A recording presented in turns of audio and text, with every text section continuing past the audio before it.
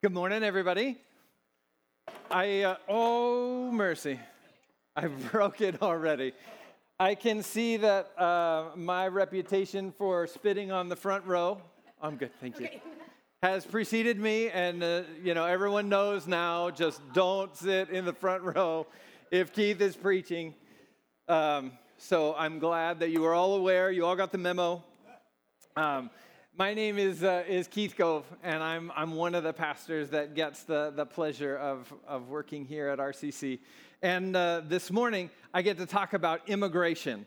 And I am going to do my very best to get through a ton of information. But let me tell you how this happened. We have this kind of orienting verse for this summer. From Colossians 4, 5, and 6, that says, "Walk in wisdom toward outsiders, making the best use of the time. Let your speech always be gracious, seasoned with salt, so that you may know how you ought to answer each person." So, how we ought to answer. We're talking about the series maybe 2 months ago, where we're going through all these different topics. No one has been assigned a specific topic yet. We're just talking through. These are the things we're going to talk about. And Todd says, "Keith, we've got 10 million people here who came into the country illegally. Do you send them home or do you let them stay? Go." And my answer was,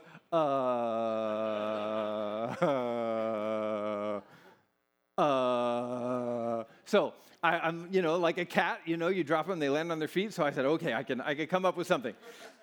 I said, well, I'm a parent, and in my house, if the rules don't mean anything, if my words don't mean anything, if I say, no cookies before dinner, and I'm eating cookies, like obviously my kids are going to say, hey, well, the rules don't matter. I can do what I want. It would be chaos in my house if there were no consequences for breaking the rules. So I said, well, I'm assuming that this applies to nations and countries as well. So our laws have to mean something. When we agree upon something as a people, that needs to mean something, needs to count for something. There need to be consequences. So I guess we send 10 million people home. And of course, there was an uproar. You're going to send 10 million people home and their jobs and their families, and what are you, a cruel, evil person? So I had to do some more study, obviously. I had to go back and say, all right, well, what on earth do we do? So I'm going to spend the bulk of our time. So I got a ton of stuff just to give us an idea of how big the problem is, but I have to give you some caveats. I'm not going to solve this today. In case you were coming here this morning thinking, Keith is going to solve this, finally, I'm going to read you a quote in a little bit from Benjamin Franklin. We've been dealing with this as a country since before we were a country. I'm not going to be able to solve it in a half an hour. So if that is disappointing, I am so sorry. But I'm not going to be able to do that. And secondly, the problem is worse and more complicated and just more painful on a lot of levels than I'm going to be able to communicate. So whatever I give you, please understand that is just the tip of the iceberg of how many lives and families are all kind of tied up in this problem. And I'm going to deal primarily with those 10 million, maybe more, estimates are all over because they came in without documentation, so we don't quite know how many people, but more than 10 million people who came into the country without the proper documentation. I'm going to primarily deal with those folks. And it's a challenging situation. So I'm going to try and give an overview of what that situation looks like. First, we got to start with, we are broken people.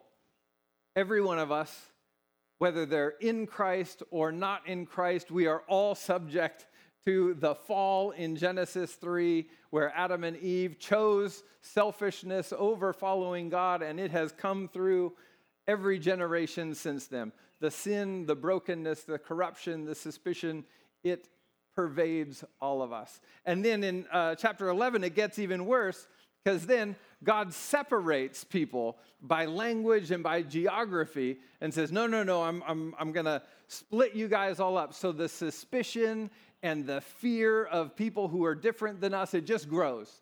It just gets bigger and bigger. And then Paul says government is given for our good, that God has established governments to provide a basis, a system of punishments and rewards of justice to establish a foundation upon which we can survive, we can cooperate and not kill each other. So government is a good thing, and this is going to come up as we go through. It is intended to be a good thing, and it is a loving thing to provide this basis upon which we can cooperate. So now we jump ahead to the United States or the colonies. You've got chapter 11 of Genesis, everybody gets split up. Now in these new colonies, in this new world, all these people are getting back together again. And all those suspicions and all those rivalries and all those grudges and all those, fear of people who are different all gets thrown into the same place. So let me read you a little quote from Benjamin Franklin. This is 1755. This is 20 years before the Declaration of Independence. He's talking about the Germans. He says, they come in droves. These Germans, they're overrunning us. He says, very few of their children in the country learn English. They import books from Germany. And of the 6 printing houses, he's talking about Pennsylvania, of the 6 printing houses in our province, 2 of them are entirely German. The scandal. They will soon, that's right, they will soon so outnumber us that all the advantages we have will not, in my opinion, be able to preserve our language, and even our government will become precarious. Sounds familiar, doesn't it? These Germans. Who would have thought that Santa Claus and Christmas trees and all the things that the Germans have brought to America, at one point, those were seen as scandalous invasions of what they were trying to create. I'm going to skip the next one because I have way too much information, and so if you see me passing through, it's just because I put in too much. So today in America, there are 40 million folks who live in America who were born somewhere else and have immigrated to the United States. It's about 13% of our country that was born somewhere else and now lives here as a resident or as a citizen. Now, 10 million of those 40 million came without going through the proper channels, without getting the proper documentation. They came illegally. Now, why did they come? I'm going to do this as quickly as I can and just an overview. Since a lot, maybe primarily the immigrants that we see in California came from Latin America, I want to give a little overview of maybe some of the reasons why they've come. So you guys know Bonnie Teo, works here at RCC. He gets all of our campus ready, all of the rooms every day, every week for all the different community groups and ministries that come in and out of our campus every week. He does an amazing, amazing job. Bonnie is from Guatemala. So Bonnie and I, we go to lunch about once a month and we talk politics and we talk Guatemala and we talk family and all this stuff. So Bonnie told me of the last 5 presidents in Guatemala, 3 are in jail for fraud, corruption, and money laundering or out on bail. The 4th one, his son and his brother were arrested, but he himself wasn't arrested. They were later cleared of the charges, but everybody just assumed they were guilty because the last 3 were guilty. The last one, they just assume we haven't found the corruption yet. It's there. It just hasn't been brought to light. So when the top is corrupt, all the things underneath, you have no confidence that the system is going to take care of you. The police have to be bribed to protect you. It's just an ugly situation. Homicide rates. Every country has a homicide rate. It's the number of people who get killed per 100,000 people per year. So it just puts it in kind of a manageable framework that we can look at.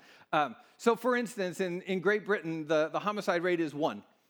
1 person per 100,000 people in the country is murdered every year. Now, I don't want you to think that 1 is a good number. That's still a lot of people. They got 66 million people, so if 1 in every 100,000 is getting murdered, that's still bad. Even though it's 1, that's still bad. That's still a lot of people. There's kind of our baseline. The U.S. is at 5. Now, I could do this like much slower and, draw out the drama, but I don't have time. So just imagine the drama in your head. The U.S. is at 5. 5 people per 100,000 are murdered in our country every year. Now we go to Latin America, and let's just imagine ourselves living in that context. Mexico, any guesses? 20. Mexico is at 20. Honduras, any guesses? 56. For every 100,000 people, 56 people are murdered every year. El Salvador, any guesses? 80. 80 people. Now, I hope in our lifetime, that we never personally know someone who gets murdered. I pray that's the case. I pray that we never know that pain. Imagine when the homicide rate is 80 per 100,000 people in a country of only 6 million. You're going to know those people. Those are going to be people you work with, people you went to school with, people down the street, people in your family. It is an ugly, ugly situation with way too many factors for me to adequately get into. I'm just trying to explain kind of what is. So the legal system, I want to talk just a little bit about the legal immigration system, again, so we understand a little bit of why the illegal exists. So, doing a little bit of research about the immigration laws in our country, we've not done a great job at this. There's been a lot of really ugly laws passed about who can immigrate legally into the United States and who cannot. Based on the color of your skin, the country you come from, the ideology you hold, we have not done great at this. But in 1965, we put an equitable number for every country. We said, no matter what country you come from, 15,000 people can come in on a family visa, which means you've got a family member here who's saying, come, my nephew Ken lives out of the country, but I want him to come here. I'm going to advocate for him. I'm going to support him. I'm going to help him find a job, help him get connected, send him, let him come, and I will be responsible for him. Every country has 15,820 slots for those family visas for people to legally immigrate. Now, how many people, I missed it. How many people do you think are in that line from Mexico? You just saw 1,000,002. 1,219,977. So I want you to put your mathlete hat on. If 15,000 people can get in every year, and there are 1.2 million people already in that line, if you're number 1,219,978, how long is it going to take you to get to the front of the line? 77 years.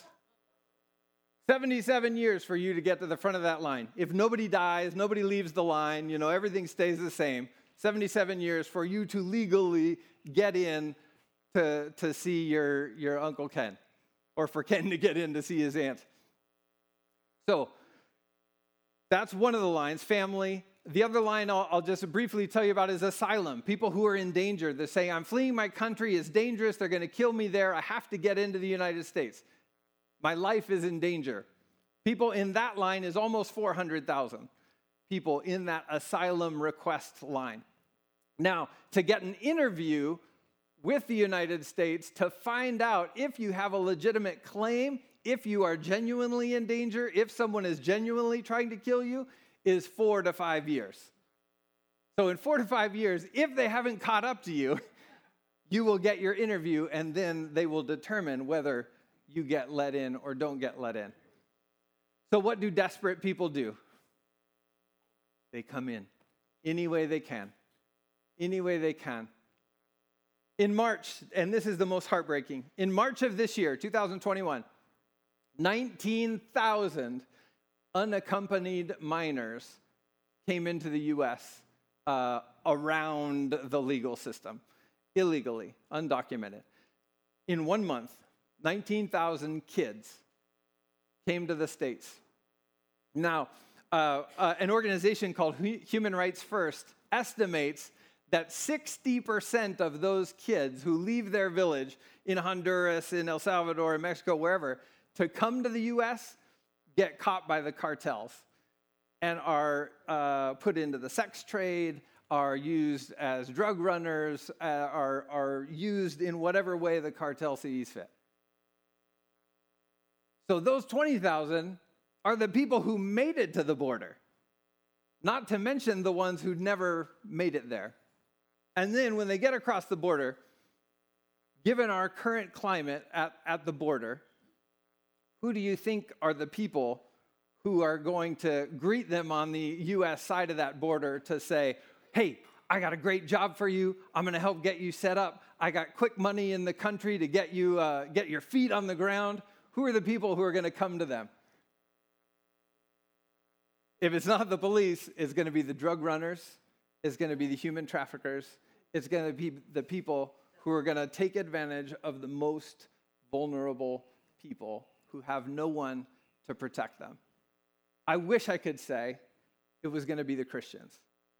I wish I could say that the people who love Christ are the people who are going to flock to these desperate people. But right now, I would say that's not going to be the case. And so, what do we do to change that? What do we do? Because there's a conflict in my head. What I expressed to Todd, there's this conflict. Our country has a right to limit the number of people that it lets in every year. That's our right as a country. Every country has that right to limit how we do this. We have agreed upon laws and processes, and if our laws don't have consequences, that's not good. That just seems like chaos. So how do we do this? We know we are supposed to love people, but if we love those who break the law, isn't that, it feels like we're undermining the law somehow. How are we supposed to do that? Wouldn't it be a failure of submitting to our government if we love these people who break the law? And I'm gonna say no, it's not. I'm going to say we can do both. We can submit to our government and we can love people. And so we're going to go through, I think, a familiar text, the Good Samaritan. And we're going to look at what Jesus calls us to do, what Jesus calls us to be, and how we might apply this to the current situation of immigration. So let me just pray for us as we read the text. Heavenly Father, would you speak to us? Would you give us wisdom, Lord, and help us to honor you in the way that we love people, in the way that we submit to our government, in the way that ultimately, Lord, we seek to honor you and love people. In Jesus' name, amen. So, if it's okay, I'm going to summarize the story of the Good Samaritan. Is that okay? A lawyer comes to Jesus and says, hey, what must I do to inherit eternal life? And Jesus pulls a Chapman and says, what do you think you have to do to inherit eternal life? and he says, love God with all your heart, mind, soul, and strength, and love your neighbor as yourself. Jesus says, yes, that's it. Do that and you will live. And the lawyer has a follow-up question, like every good lawyer, and says, well, who's my neighbor?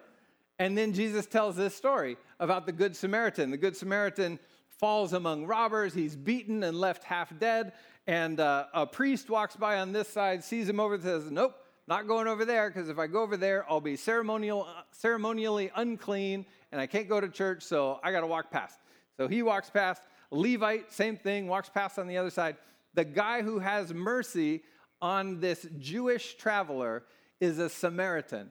The outsider, the outcast, the guy the Jews hated because they intermarried with the surrounding people and they were half Jewish and half something else. And the Jews did not like them at all. Jesus makes the Samaritan the hero of the story. And I think Jesus has three things that he wants us to see. We are called to love our neighbor as ourselves. Clearly, throughout the Bible, from beginning to end, Old Testament, New Testament, we are called to love God and love our neighbor as ourselves. Those two things together. Secondly, we are called to respond to the needs around us. When we see this guy beaten and left for dead on the side of the road, he is our neighbor. He is the one we are called to help. We don't know how he got there. We don't know if, he contributed somehow. He shouldn't have been going there. He shouldn't have been there at night. He shouldn't have gone, without a flashlight, whatever. However he got there, he's our neighbor, and we are called to love him, to work for his good, for his advantage. And thirdly, I think Jesus tells this story to these Jewish folks to broaden their view of who their neighbors were. They had a very narrow view. Only other Jews can be my neighbor. Nobody else. Those are my neighbors, the other Jewish folks. And Jesus is saying, this Samaritan, this guy that you guys would say is a dog and not even a human, he's your neighbor, and you're his neighbor. So you need to love him. So what does it look like for us to show Christ-like love for our neighbors? Whether they broke the law, whether they've not broke the law, whether they came illegally or came without paperwork. How do we love in ways that honor Christ and do as Christ did and continue to be his witnesses? Remember, Romans 13, Paul says government is for our good. Submitting to our government and loving people are not opposing commands, which genuinely I was wrestling with when Todd asked me the question: how do, these can't coexist? How do I submit to the government and submit to those laws and love people? The laws that our government has put in place are to provide this basic framework on which we can all cooperate. We have the ability. Sharia sang that song, Holy Spirit. We have the Holy Spirit. We have the ability to go above the basic foundation of justice. We have the ability to love, to show mercy, to show grace, above and beyond what the government does or can do. And in doing that, we get to testify that we have a higher law. We have an influence on our lives that goes above and beyond and empowers us to love people differently and supernaturally. So how do we love undocumented, illegal immigrants? I think first we need to see them with the eyes of Christ. We need to see them the way Christ saw the thief on the cross. Had the thief done something on that cross to earn his place there? I'm assuming yes. Did that disqualify the man from Christ's mercy and Christ's love? Not at all. Not at all. So we need to see whoever God brings in our path through the eyes of Christ. Does this person know Christ? Our primary citizenship is in heaven. Our primary citizenship is with Jesus. Our secondary citizenship is here. But our primary calling, our primary vocation, if we have come to Christ, is to be his witnesses, to be his ambassadors, to be showing his love to whoever we come in contact with, whether that person has papers or doesn't have papers. We need to love, to be kind, to seek their good. I think the Good Samaritan story is just one example of Jesus trying to get us to see a broader, bigger picture and see ourselves loving, caring for, working for the good of others, stepping outside of our selfishness and looking with empathy toward the people around us. And I'm sorry, I keep looking at this screen. I can't really read that screen, so I'm coming back over here. Help with immediate needs. Imagínense que no pueden hablar el idioma de donde vives. Si no puedes entender lo que está pasando, no puede estar incluido en la comunidad, no puede participar en el gobierno, no puede participar en sociedad, no puede participar en votar, en ninguna de las situaciones importantes de la cultura. Usted no tiene una voz, Thank you. Um, if we don't speak the language, imagine yourself in a country where you don't speak the language. How can you be part of the solutions if you are immediately disqualified from the conversation, from the discussion, because you don't know what's happening? It's like watching TV in Spanish or in Korean or in any other language. You have no idea what's happening. It might be really valuable. It might be really important, but you don't know. You're just a spectator. It just sounds like a bunch of, nothing. So one of the immediate needs, Brent Hoover, who is one of our missionaries, introduced us to a community of immigrants in Eastlake that are Chinese immigrants, and we're looking for opportunities to improve their English. So we created a group here called English Corner, where they would come and just hang out and make friends with people who are English speakers and learn English. And so Lynn Christinger and Donna Schuler and Catherine Dieters just came alongside and helped folks learn to speak English so they could be part of the discussions, part of the solution, part of the community. That's just one immediate need. I mean, these kids who are coming over without their parents, without any adult kind of shepherding them, guiding them, imagine the immediate needs they have. They're not even old enough, maybe, to drive, to work, to find legal ways to support themselves in this country. We can vote for a system that is wise and welcoming. It doesn't have to be either or. That is wise and provides all the protections that we think come with laws and with procedures, but is also welcoming and is also kind and also respects the dignity of these people who are coming, who need the opportunity, who need a place. And we can be good stewards of this opportunity. Jesus said, I'm going to make you my witnesses in Jerusalem, in Judea and Samaria, and to the ends of the earth. Right before he ascends into heaven, he gives them this commission, this call. You are going to be my witnesses. And that call is for us as well. We are going to be Christ's witnesses in Jerusalem and Judea and Samaria, and the ends of the earth. We have the ends of the earth coming to us from every country in the world. And we have the opportunity as Christians.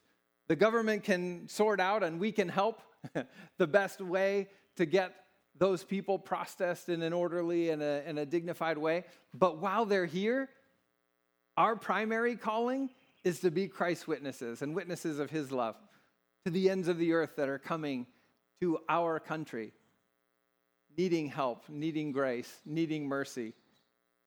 We are in a position to be those hands and feet of Christ. Now, what about our documented and legal immigrants? People who stood in that line of 1,219,000 people, and they did it the way the government says. They did it the right way. We don't want to love the undocumented folks in a way that says, you don't need to wait in that line. That doesn't matter. Come in any way you want. So honoring them as people, right? That's the basic. That applies to every group we're going to talk about. We see them through the eyes of Christ, see them as ambassadors of Christ's love would, and we love them and we seek their good in whatever situation they're in. But very specifically, maybe that means they have language needs, or maybe that means that they have, job needs or whatever. We have ways to help in immediate ways, and we can treat them with the same respect that we would treat somebody who has been in the country for generations. We can treat them with respect. So I have a picture to show, and I don't know how well this shows up. This is not Bonnie and Clyde. This is not Sacco and Vanzetti or, the Rosenbergs from the 50s. These are actually my grandparents. This is my dad's mom and dad, who immigrated to the United States in 1935 and 1940, respectively. Both were British citizens, and one from Canada, one from Scotland, and immigrated to the U.S. So in 2 generations, I'm 2 generations removed from these immigrants, and I don't feel that I get treated with the same treatment that some folks who are here who are second generation from Mexico, let's say, or from anywhere else, from Africa, from Asia. I get the benefit of respect, and people say, "Oh, Keith, he's American." 2 generations ago, I wouldn't have been. And so we need to treat people with the same respect, regardless of how long they've been here, regardless of how long their family has been here. And just on the, if we're in a position where we're hiring people, we obey the laws that are there. We obey the laws that are there, and that guarantees that the folks who went about it the right way are being respected, and we're working to change so that the people who did not come the right way are getting opportunities as they are able. Obey the laws regarding hiring and compensation. One way that we honor that they went through the process is just upholding the law that we've agreed upon, and then finding ways to be merciful for the folks who've come in another way. And continue to be faithful witnesses of Christ's love. So now, third category would be, what do we do with fellow citizens? Not everybody is going to agree that we ought to love undocumented immigrants or illegal immigrants. If my only allegiance is to the United States of America and I don't know Christ, I'm going to say, hey, they're using up some of my benefits. I'm paying for them to go to the hospital. I'm paying for them to get treated for COVID. I'm paying. I would go back.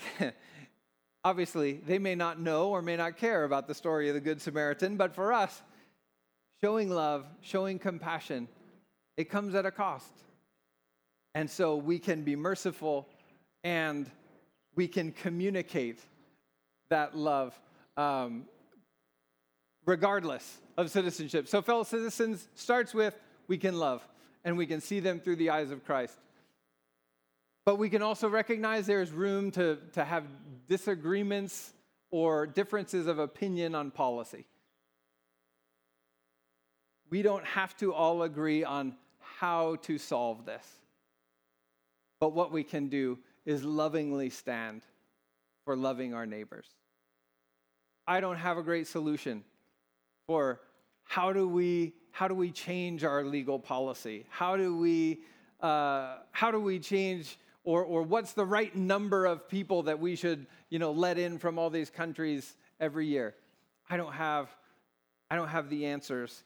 And in 200 years of our being a country, every administration since George Washington has tried to figure it out and has not yet been able. So it's okay that we disagree. But our calling, uniquely as Christians, is to be witnesses of Christ's love, regardless of how people got here, regardless of their status, regardless of how long their family has lived here. Our job, our opportunity, is to love people like Christ, to show them all the same dignity, the same respect as being created in the image of God.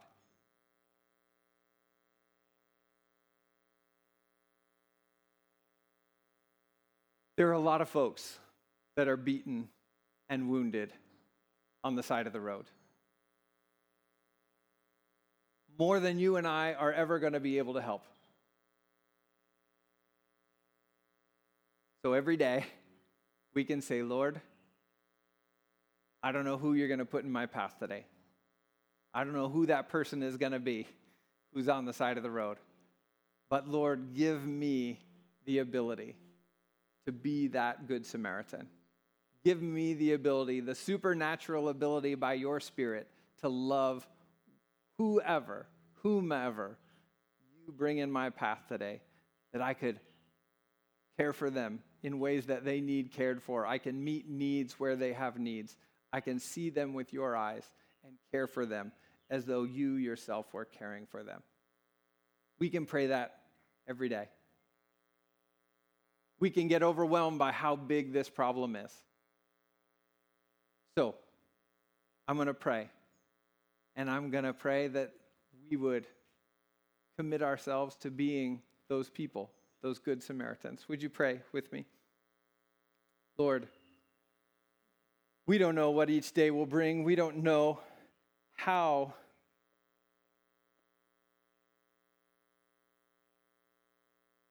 to love the people that you bring on our path. Lord, it is too much to see this whole big problem and just get overwhelmed. We need you to focus us on the person on the path today. Who is the person that we can help? What are the ways that we can proactively help change the system? But Lord, today, what's the way we can proactively love the people who are in need?